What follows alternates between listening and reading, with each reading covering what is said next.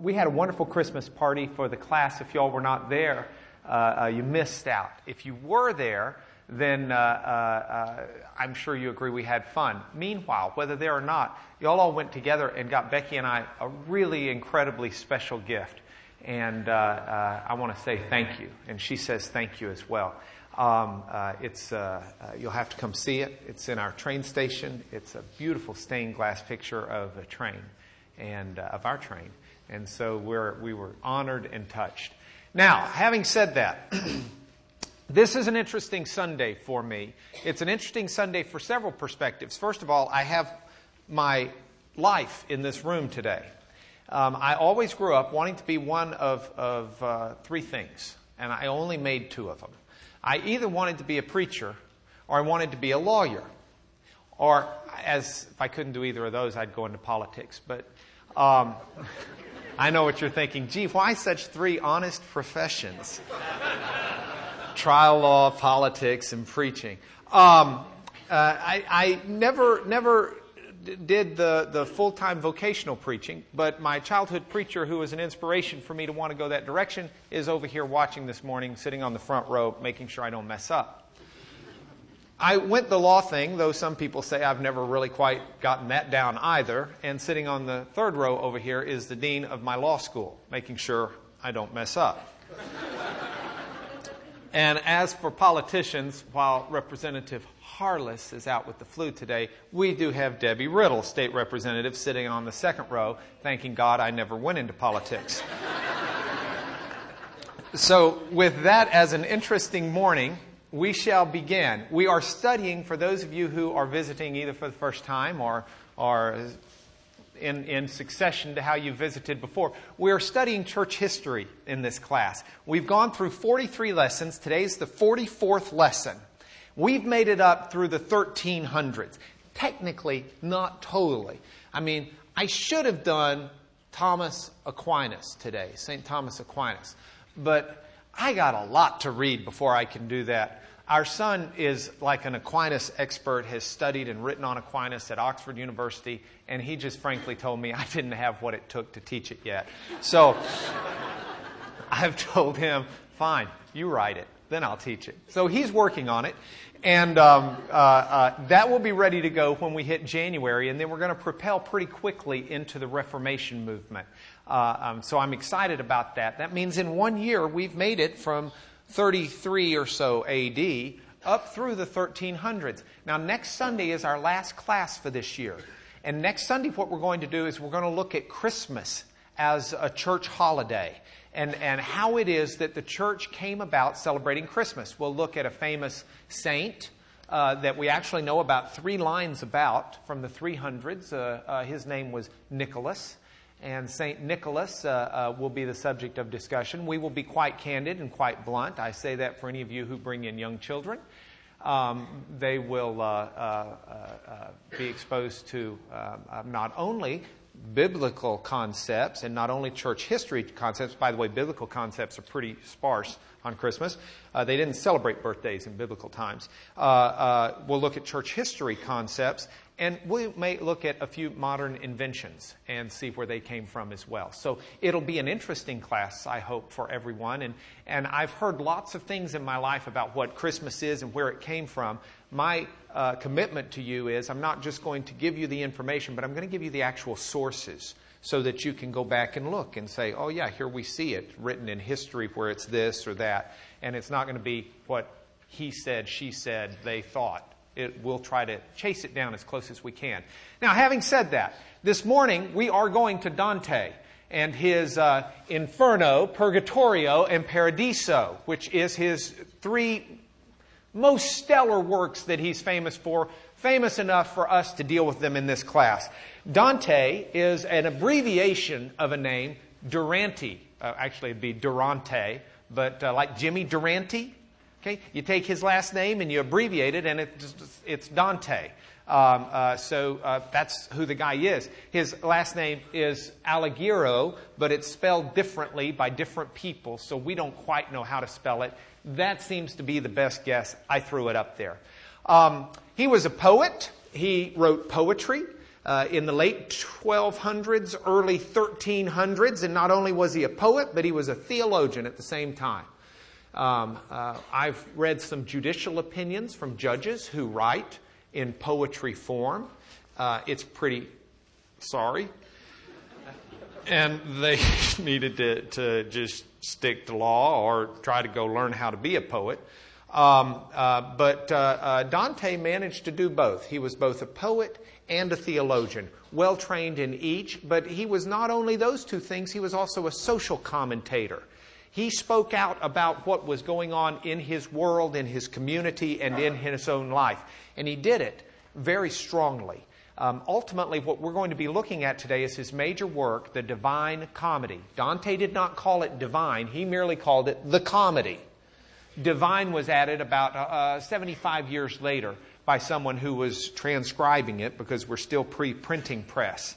The Divine Comedy is interesting. It is a work of poetry, it is a work of theology, and it is a work of social comment. What it is not, in a sense, is a comedy. Okay? It's not a ha ha ha ha ha, isn't that funny comedy. It's a comedy in the Latin sense of the word comoedia, which means basically it has a good ending. The main character finds something at the end that makes life worthwhile. If you go back and read the ancient Greek comedies, same thing. They're not funny. Oh, they've got a few humorous lines. And I mean, there's some nice irony that bites in Dante's writings that I find humorous in a sense. But it's not Three Stooges, ha ha ha, and funny, okay? I mean, it's not in there. It is a poem, as I told you. And as a poem, it has a rhyming pattern. Now, the last we talked about poems in this class was in the New Testament. We looked at a couple of poetic passages. When we did our biblical literacy class, we looked at Hebrew poetry. Hebrew poetry was marked by a style where one line would be repeated by another line that's got the same kind of meaning, or maybe the exact opposite meaning. And it's these couplets that repeat each other in some way. It's called parallelism. That marks out Hebrew poetry. American poetry, if we had grown up, my dad was famous for quoting American poetry. His favorite was, roses are red, violets are blue, most poems rhyme, but this one doesn't.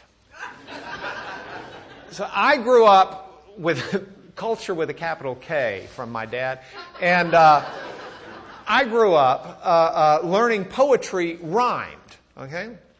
That really is an invention of the church. If we ever get to that blasted class on church music history that I keep telling us we will do, we're going to learn that it's the church music, even going back to Gregorian chants and medieval church music, where rhyming started being placed in because it sounded better when you sang it. And so it's church history that brought rhyming into poetry.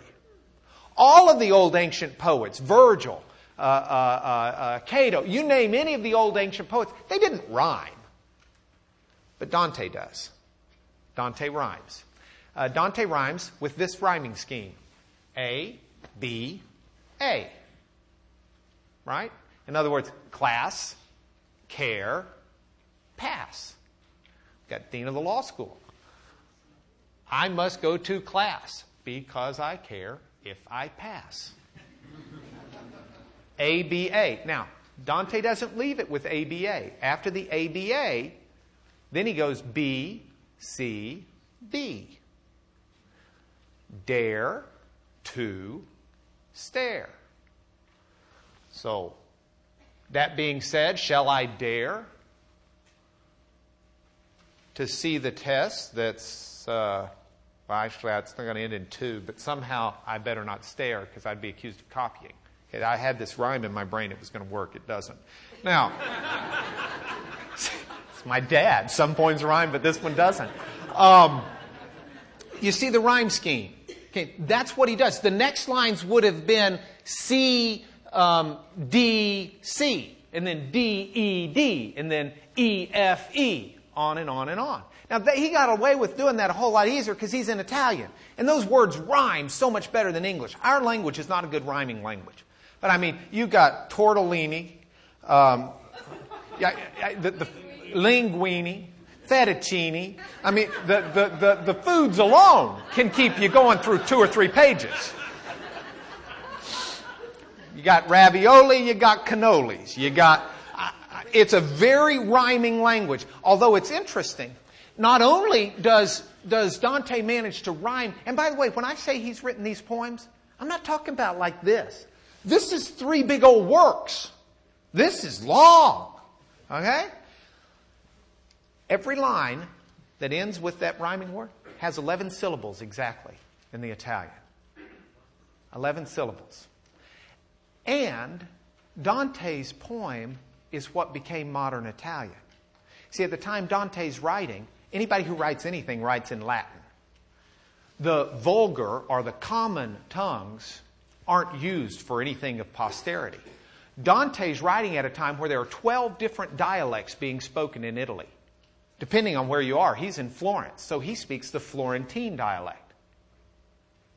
But because his poem is so powerful and conquers, in essence, the civilized part of Italy, it is what becomes modern Italian. It's like Germany had countless, dozens of German dialects, but once Martin Luther translated the Bible into German, the dialect Martin Luther used became modern German because of the prevalence, whatever the word is, of the Bible, of the influence that's there. So this becomes modern Italian. Now, why? Those are all interesting points, and if this were an English class, I could spend a lot more time with them, but why are we studying Dante in church history?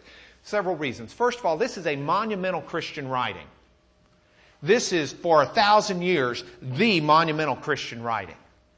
This hugely influenced not only the church, but perceptions. I'll tell you, it influences our perceptions today. The deepest level of hell is reserved for him. That's a Dante concept. There is theological insight in this. I love it. Now, I do not read Dante's Inferno or his Purgatory or his Paradise to sculpt my theology of the end worlds and what happens when you die. I don't think that that's necessarily even why he was writing it. It's his imagination, it's his allegory to teach us lessons in part of how to live today. And it's an interesting approach. It's much like, in fact, my third reason is the inspiration it had on others. Milton's Paradise Lost. C.S. Lewis, The Great Divorce. Countless Christian writers have written off of inspiration from what Dante did. So it's worth studying. He's not only influenced Christians and Christian literature and Christian art and Christian theology, but he's also influenced the general art world. You can find countless people who do artistic works off of this. Here's one you may know. Rodin's Thinker. Okay. On Top of the Gates of Hell. That's exactly right. A big sculpture Rodin did called The Gates of Hell. And you can find one of them out at Stanford University. You can find a copy at the Western Art Museum in Japan. If you look up here at the top, over the gates of hell, that is the Thinker. That's where it comes from. That's where Rodin put it. If we blow it up and get it from another angle, you can see that was supposed to be Dante contemplating the gates of hell. Of course, Rodin did this in the late 1800s, so he didn't have a clue what Dante looked like. I frankly don't think Dante had my build, but in my imagination, but and dreams. But the gates of hell was something that Rodin did, and that's what he has. Now, Dante was a Christian, and Dante understood to some degree the Trinity. And the most holy number at Dante's time of writing is 3, because that's the Trinity, right? Father, Son, Holy Spirit. So Dante structures his whole comedy around 3s. And it's really interesting to see. It's in 3 volumes. Volume 1, Hell. Volume 2, Purgatory. Volume 3, Heaven. He's got it not only in 3 volumes, but each volume is divided up into cantos or sections or chapters, I guess we could call it. 33 in each section. Now, he's actually got 100. So the first one, he doesn't count as belonging to any of the 3 sections. He wants to make it real clear. Each of the 3 books has exactly 33. The first section is an introduction. And he makes that clear because he wants us to understand the importance in complete number 3 in the way he does it. Now, remember I said he rhymes in triplets, the ABA, the BCB, and each line's got how many syllables? 11. So 3 times 11, each section's got 33 syllables. And you'll find 3s throughout the poetry, throughout the books. Even when we get to Satan, he's got 3 heads. And all 3 heads mock the 3 parts of God, the Trinity. While God's 3 heads include power, Satan's is impotent. God's is wisdom, Satan's is ignorance. It's a fascinating read. But we're going to structure our class out of Dante's number 3. By the way, I tried to write a brief section of this class at the beginning of your handout with the rhyme scheme and 11 syllables per. It makes absolutely no sense. And fortunately for y'all, I ran out of time, so you only have the first, half of a page written in rhyme. The rest of it's gone back to me.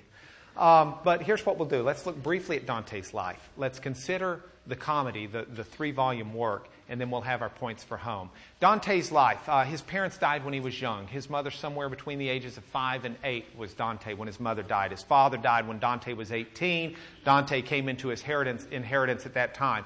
In the 3rd grade, he didn't have grades the way we do, but he was 9 years old, so I'm calling it the 3rd grade so we can relate it to children. He had a crush.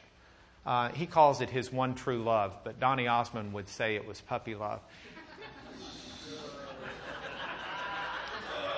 Thinking old music today, if you can call the 60s and 70s old. 3rd grade crush on the beautiful Beatrice, but alas, it was not to be. Beatrice went to someone else, and at the bright and early age of 12, Dante got engaged to another woman. We don't know exactly when they married, but he did have at least 3 kids. Some scholars think 4, some think 5. We don't have all of it in great detail.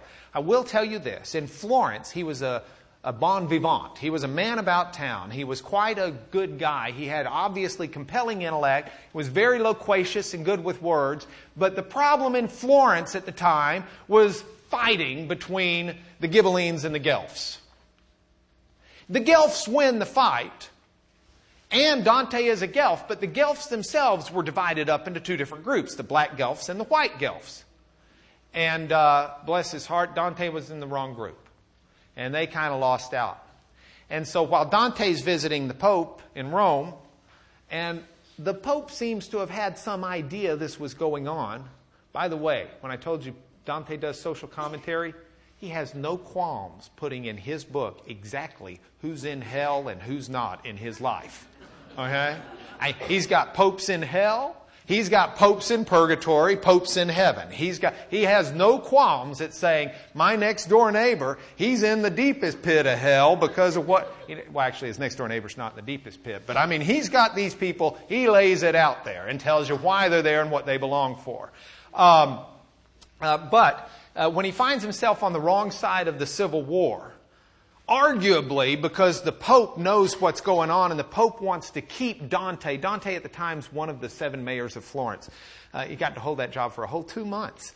The Pope holds on to Dante while Dante wants to go back. And when Dante's not back and the anti-Dante Guelphs, you with me, take over, they fine Dante for being gone. And they hold him in trial because he can't pay his fine. Of course, he doesn't know any of this. The FedEx machines aren't working. The fax machines aren't working. The internet's down.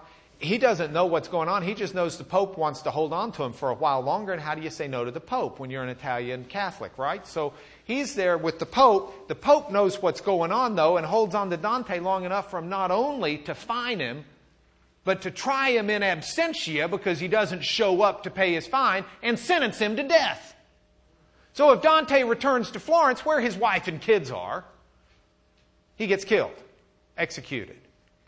So Dante lives the rest of his life in exile. And he takes to the pen and he starts writing. Needless to say, that Pope's not like really flourishing in Dante's mind. So Dante writes during the next 20 years that he lives, and he lives in exile from Florence. He writes the Divine Comedy.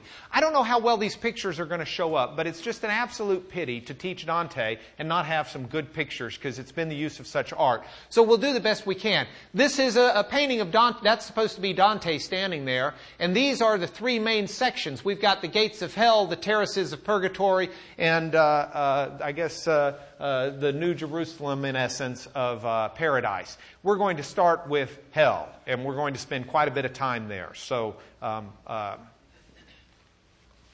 unbutton your collar, cool off a little bit, and be thankful that we're not there. With that, we will start his Divine Comedy in the Inferno. Here's the way he tells it. And I'm going to do this not rhyming.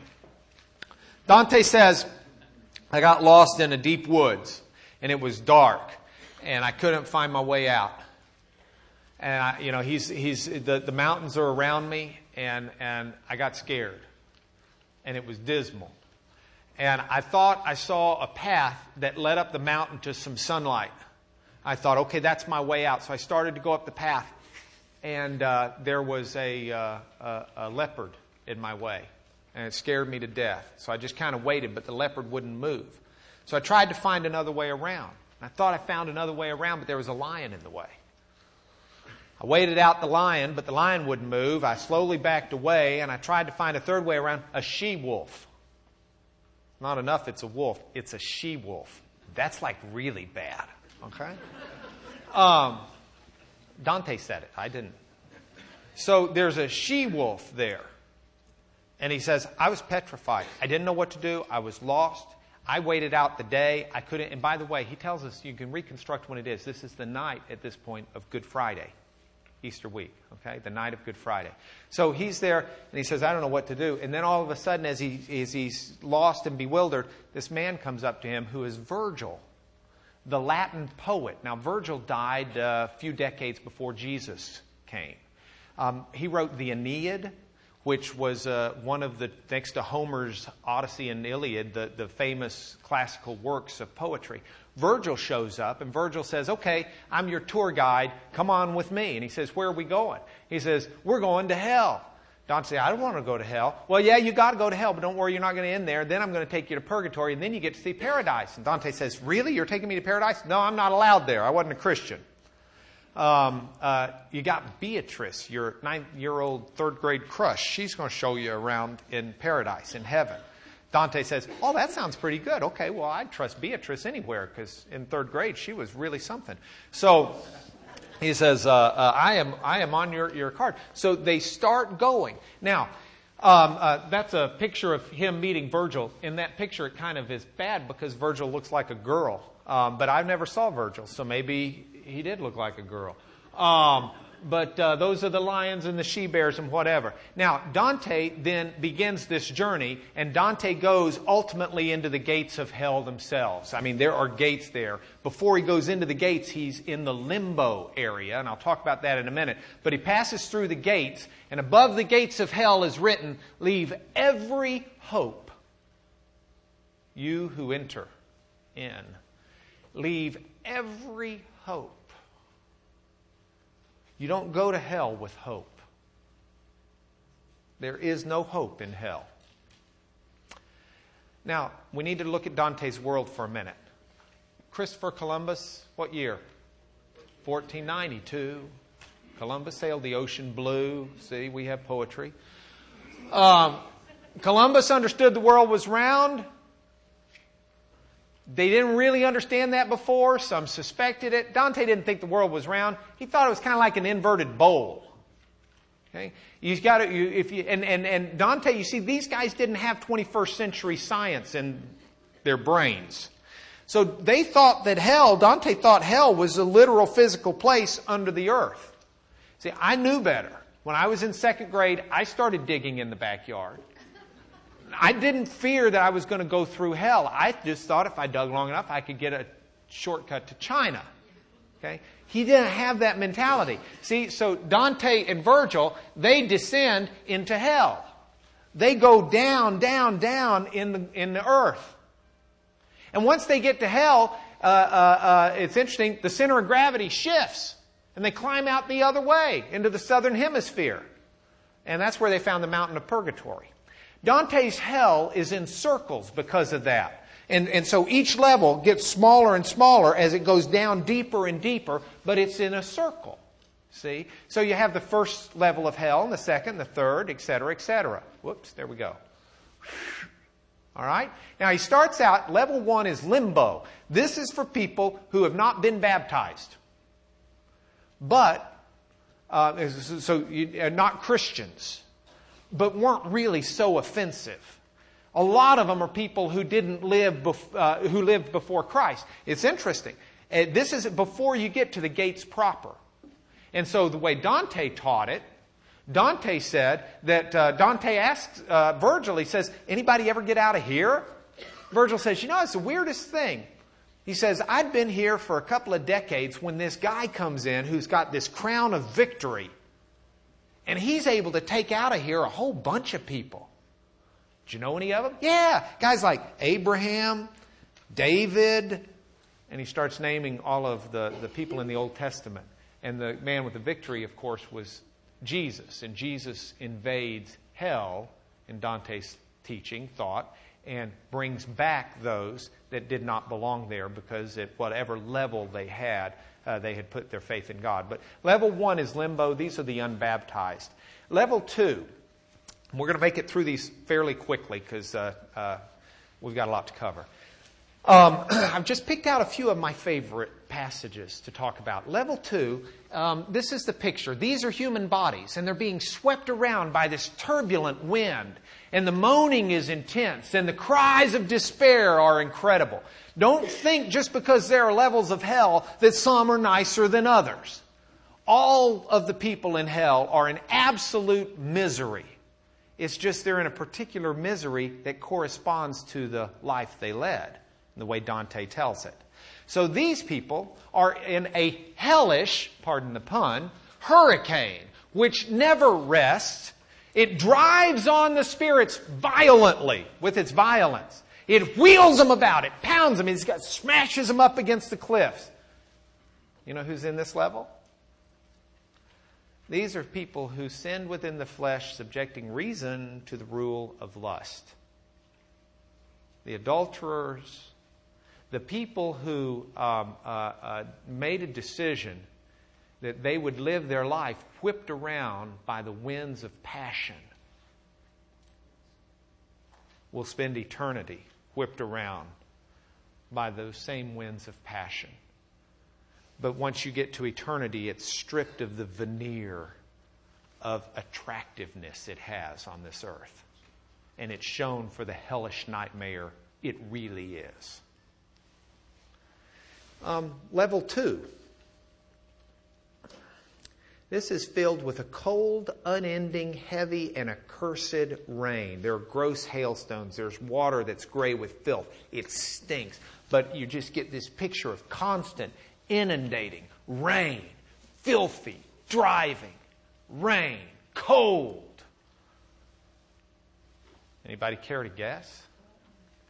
Gluttons. These are the gluttons in life that always want more.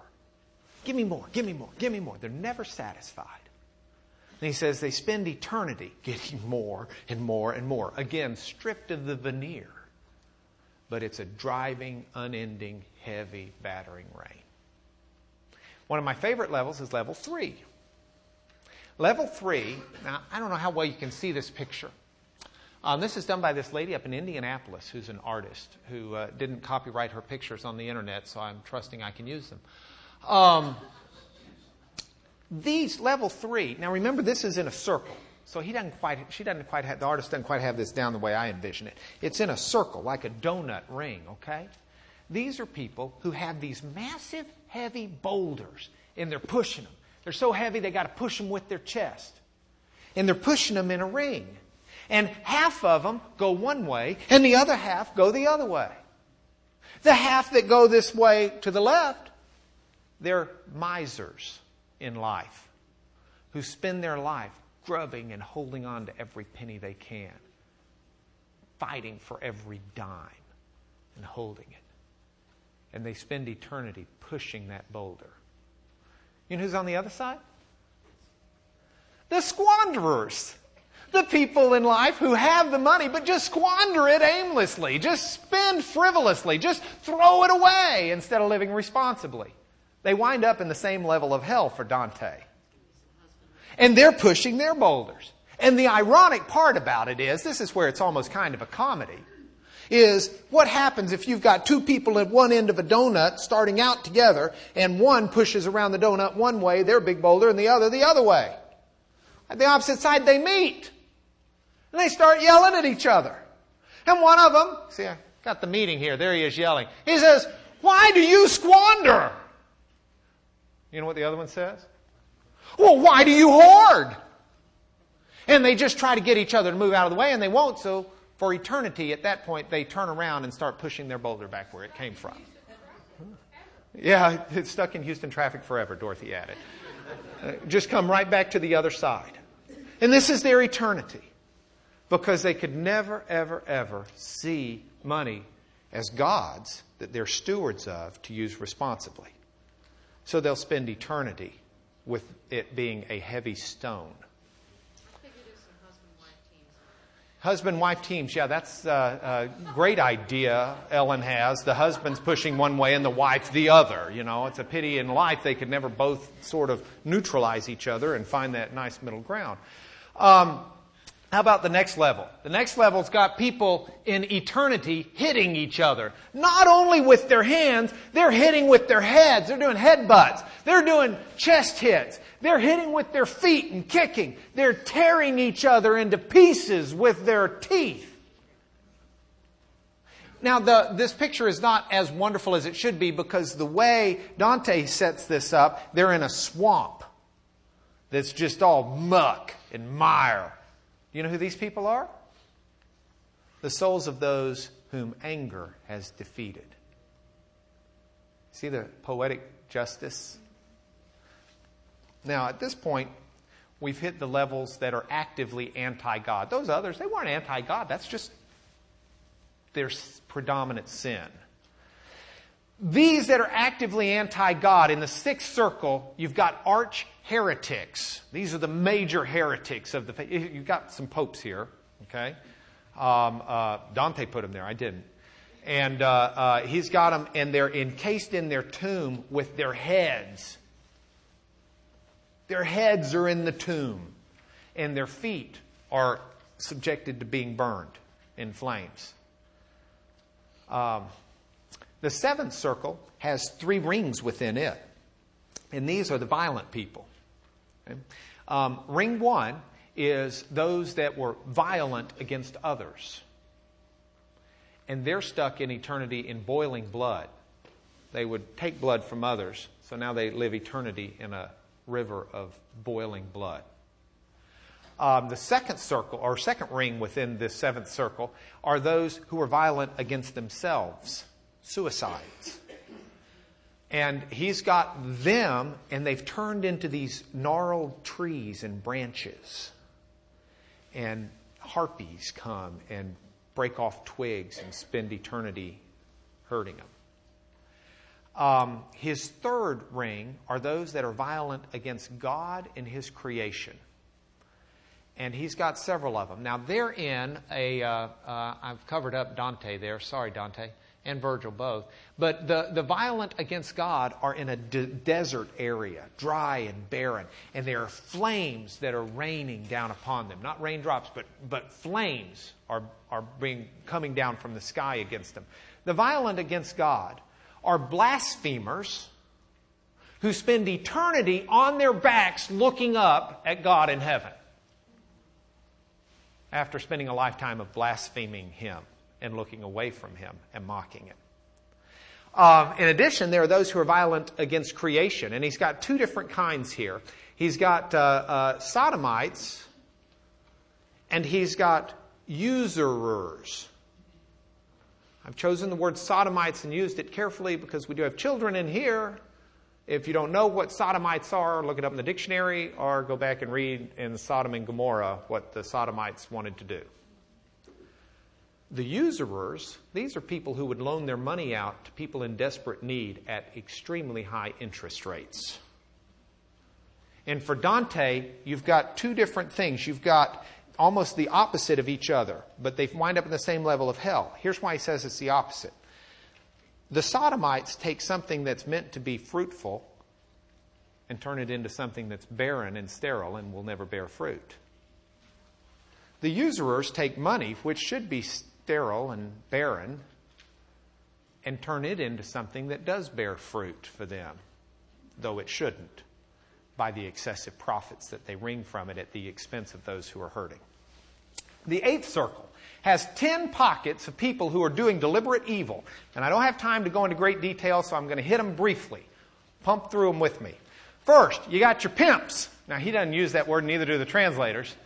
That's what they are. Okay? These are guys who set up sex for profit. They're pimps. Okay? The pimps get whipped by demons for eternity because they spent their lives seeing that people's bodies were whipped or abused, in essence, to make their money. The flatterers. I was talking to someone this morning and giving a little flattery to him. Then I realized, ooh, that's not good. The flatterers spend eternity in human excrement. If we were writing this in 21st century parlance, it would be in bull excrement. But you get the picture.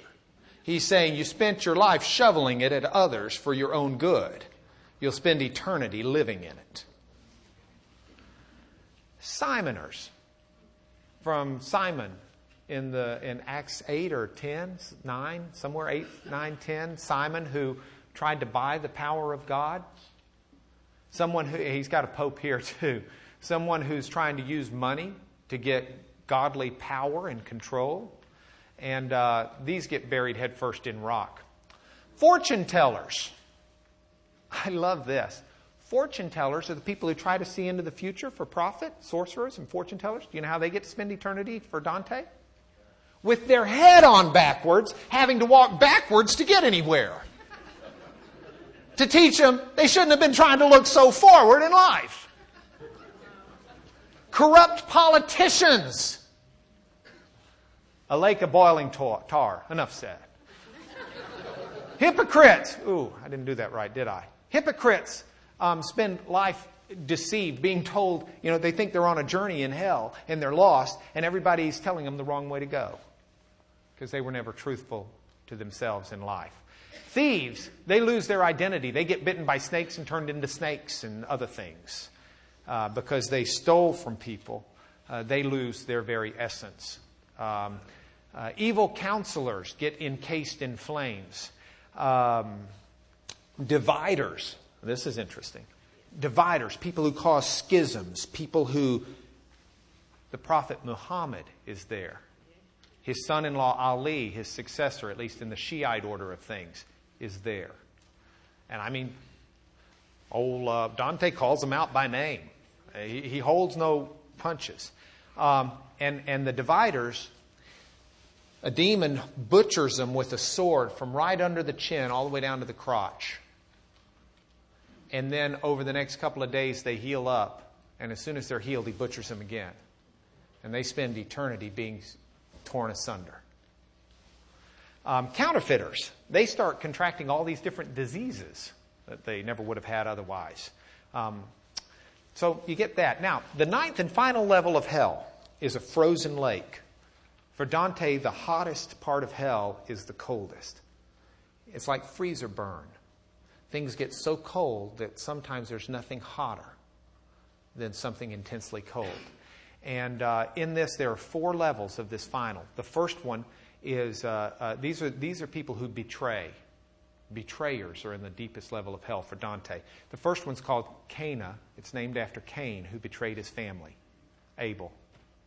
And people who betray their family are in that first level of the deepest circle of hell. The second one are people who betray their neighbors, the traitors to their country. And they're frozen. That's where this picture comes from. They're frozen in the lake with their head pointed up, and they're crying because of the intense pain. But as they cry, the tears themselves freeze on their face. And their hands are frozen, so they can't wipe away the tears. The third layer within this deepest circle of hell are for those who betray guests that come to their house. And then the fourth and final, the deepest part, the deepest pit of hell itself, called Judica, has, and I don't know how well this picture shows up, but it has Satan, and Satan's encased in the lake of fire up to his waist, but he has wings, and he beats the wings massively to try to break free of the ice. But all that does is create the wind that's the bitter wind that permeates throughout all of hell. Satan has the 3 heads I told you about, and he's got in each head, the left head has got Brutus. Right head has got Cassius, both of whom betrayed Julius Caesar. You care to guess who is in the center head? The betrayer of history, Judas Iscariot. And Judas's face is being devoured by Satan while Satan's claws rake his back constantly. That's hell. Now, after hell, and by the way, Dante comes out on hell on Easter morning. He's written it to come out on Easter morning. So on Resurrection Day, Dante comes out of hell, and he goes next to purgatory, purgatorio in the Italian. Now, purgatory, in the Catholic mentality, Protestants, 99.9% of Protestants do not believe in purgatory. The Catholic doctrine of purgatory we've talked about in class a number of times as it's been developing, but it's the concept that these are people who are saved, but who have a purging to go personally to be prepared to dwell in the presence of God. And so for purgatory, there are 7 terraces. It's like up a mountain or up a hill. And these terraces are layered one right after the other. Now, something interesting about purgatory here for Dante. In purgatory, you've got people who are guilty of much the same sins as people who are in hell. What's the difference? See, forgiveness. People in purgatory are saved and part of the body of Christ. People in hell are not. So the sin that condemns people to hell, for Dante, in the forgiven people, that sin is still present, but it condemns them, if you will, to a purification in purgatory. The first level are people, and these 7 terraces are built off the 7 deadly sins. The first one is pride, and these are people who have stones on their back because they're all weighed down until they learn to cast aside their pride and to cast aside that which Hebrews 11, let's cast aside everything that weighs us down and run with endurance the race that's set before us.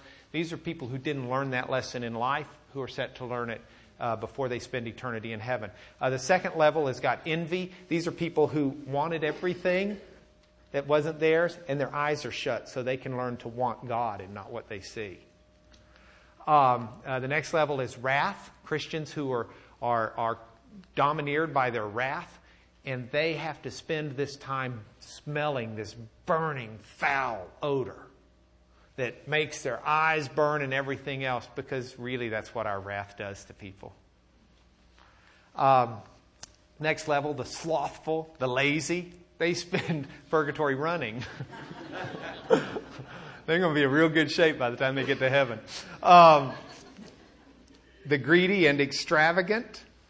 See, remember, in hell, they're pushing the boulders around, right? In purgatory, they're immobile. They can't move, and they're lying face down until they learn to acknowledge that God is all that they need. They don't need to be extravagant or greedy with material things. God is what they need. The gluttons. Up in hell, down in hell, they've got the bad rain coming down on them all the time. Here, they're just real hungry and real thirsty, and they're not able to drink because they got to learn to be satisfied with God. And they're actually standing real close to this really cold spring fountain. And they're real thirsty and they can't have any. And it's interesting. It's not like in purgatory, you get to where you're okay and God says, all right, you've done enough, you can bump up. You're on the honor system there. When you reach a point where you finally realize, you say, okay, I've done it. I understand now. And then you get to go on up. The final one is lust. It's a wall of flame that burns the lust out of you. So that is purgatory for him. And last but not least, in the last couple minutes, paradise. He's got 9 spheres of heaven. And I knew I'd get out of time, and so heaven's incredible. He can't vocalize a lot of it anyway. In the second level, though, Beatrice gives him this incredible speech about God and why God came in Jesus and the sin of man. That's really good. It's a wonderful speech, theologically sound. I've put some of that in your lesson for you to look at. Here's an after note for the life of Dante. A final note. Sorry, notes kind of. See what this is. If you ever go to Ravenna in Italy, that's Dante's tomb. You can go see it. Say hi. Now, or you can go to Florence, where he was exiled from. They don't have it, but they built him one anyway. They want him so bad. They've been negotiating with Ravenna for hundreds of years. Please, we exiled him long enough. Let Dante come home. And Ravenna says, no. However, in the spirit of Italian compromise, Florence is allowed to supply the oil for the lamp that burns in Ravenna at the tomb of Dante. Points for home. We can read in the New Testament the story of Lazarus and the rich man. It's recorded in Luke 16. And that's the story where the rich man's got everything wonderful in life, all of the supplies, all the bountiful food. Lazarus, a poor man, would love crumbs from his table, but is not even entitled to the crumbs. Jesus says they die. Lazarus goes and sits in the bosom of Abraham, while the rich man goes into hell. Looks up and sees Lazarus and says, oh, please let Lazarus just dip his fingers in some water and come quench my thirst. No, there's a great chasm, a gulf. You have no hope. Nobody can bridge that gulf at that point, Jesus says. And then the rich man says, well, at least you send someone, Father Abraham, to warn my brothers. Abraham says, no, even if someone came back from the dead, if they won't believe the prophets, they're not going to believe anything or anyone. Gives us a flavor, a biblical flavor of hell. That's not how the Bible talks about hell most. Mostly it talks about it in terms of being death. And it is a place of death and despair. And again, I underline, Dante's purpose is not to teach us what the afterlife is like. His purpose is to motivate us in the current life and to slam some of the people that were mean to him. He didn't have the vengeful anywhere in there, and yet vengeance is mine, saith the Lord, I will repay in Romans. It's interesting. We all have our shortcomings. All have our shortcomings. And we have all sinned. And we all deserve to go to the darkest depths of hell. And the fact that we don't is not because we're better than anybody down there. The fact that we don't is because Jesus Christ came and said, I'll descend to hell for you. I'll pay the price for your sins. Of course, the gates of hell could not stand against Jesus, either letting him in or letting him out, because he was perfect. And he rightfully reigns on high. But Jesus took our sins. And the nice thing about it is we don't get our get out of jail free card by how good we live, by what we do, by how strong our theology is even. We get it very simply by the fact that Jesus paid the price, and when we put our faith and trust in him, we're clothed in him and his righteousness. And it's his righteousness that delivers us. We don't spend eternity in hell because we spend eternity in Jesus. And Jesus does not dwell in hell. And that's what Jesus said. At the end of John 3, 3:16 is the verse we say so often. God so loved the world, he gave his only begotten Son. At the end of that chapter, Jesus says, whoever believes in the Son has eternal life. But whoever rejects the Son will not see life, for God's wrath remains on him. God's wrath is rightfully on sinners. Christians, though we sin and are the chief of sinners, have the righteousness of Christ. Make sense? Okay, let's pray. Lord, I do can come to you right now, personally and corporately, and I think we all acknowledge and confess to you that we are sinful people. I cannot read this, I cannot speak about this without recognizing various places in Dante's hell where I would rightfully belong. And I thank you so much for the forgiveness of those sins that I have in your Son. And anybody out here who prays this with me, Lord, that we commit ourselves to you. We trust in your Son for our righteousness. We want to be found in Christ, not having a righteousness of our own based on what we do, but that which comes through faith in your Son. And Lord, that's my prayer. I ask you to bless everyone in this class. And I thank you for the honor of being able to teach it. In Jesus, amen.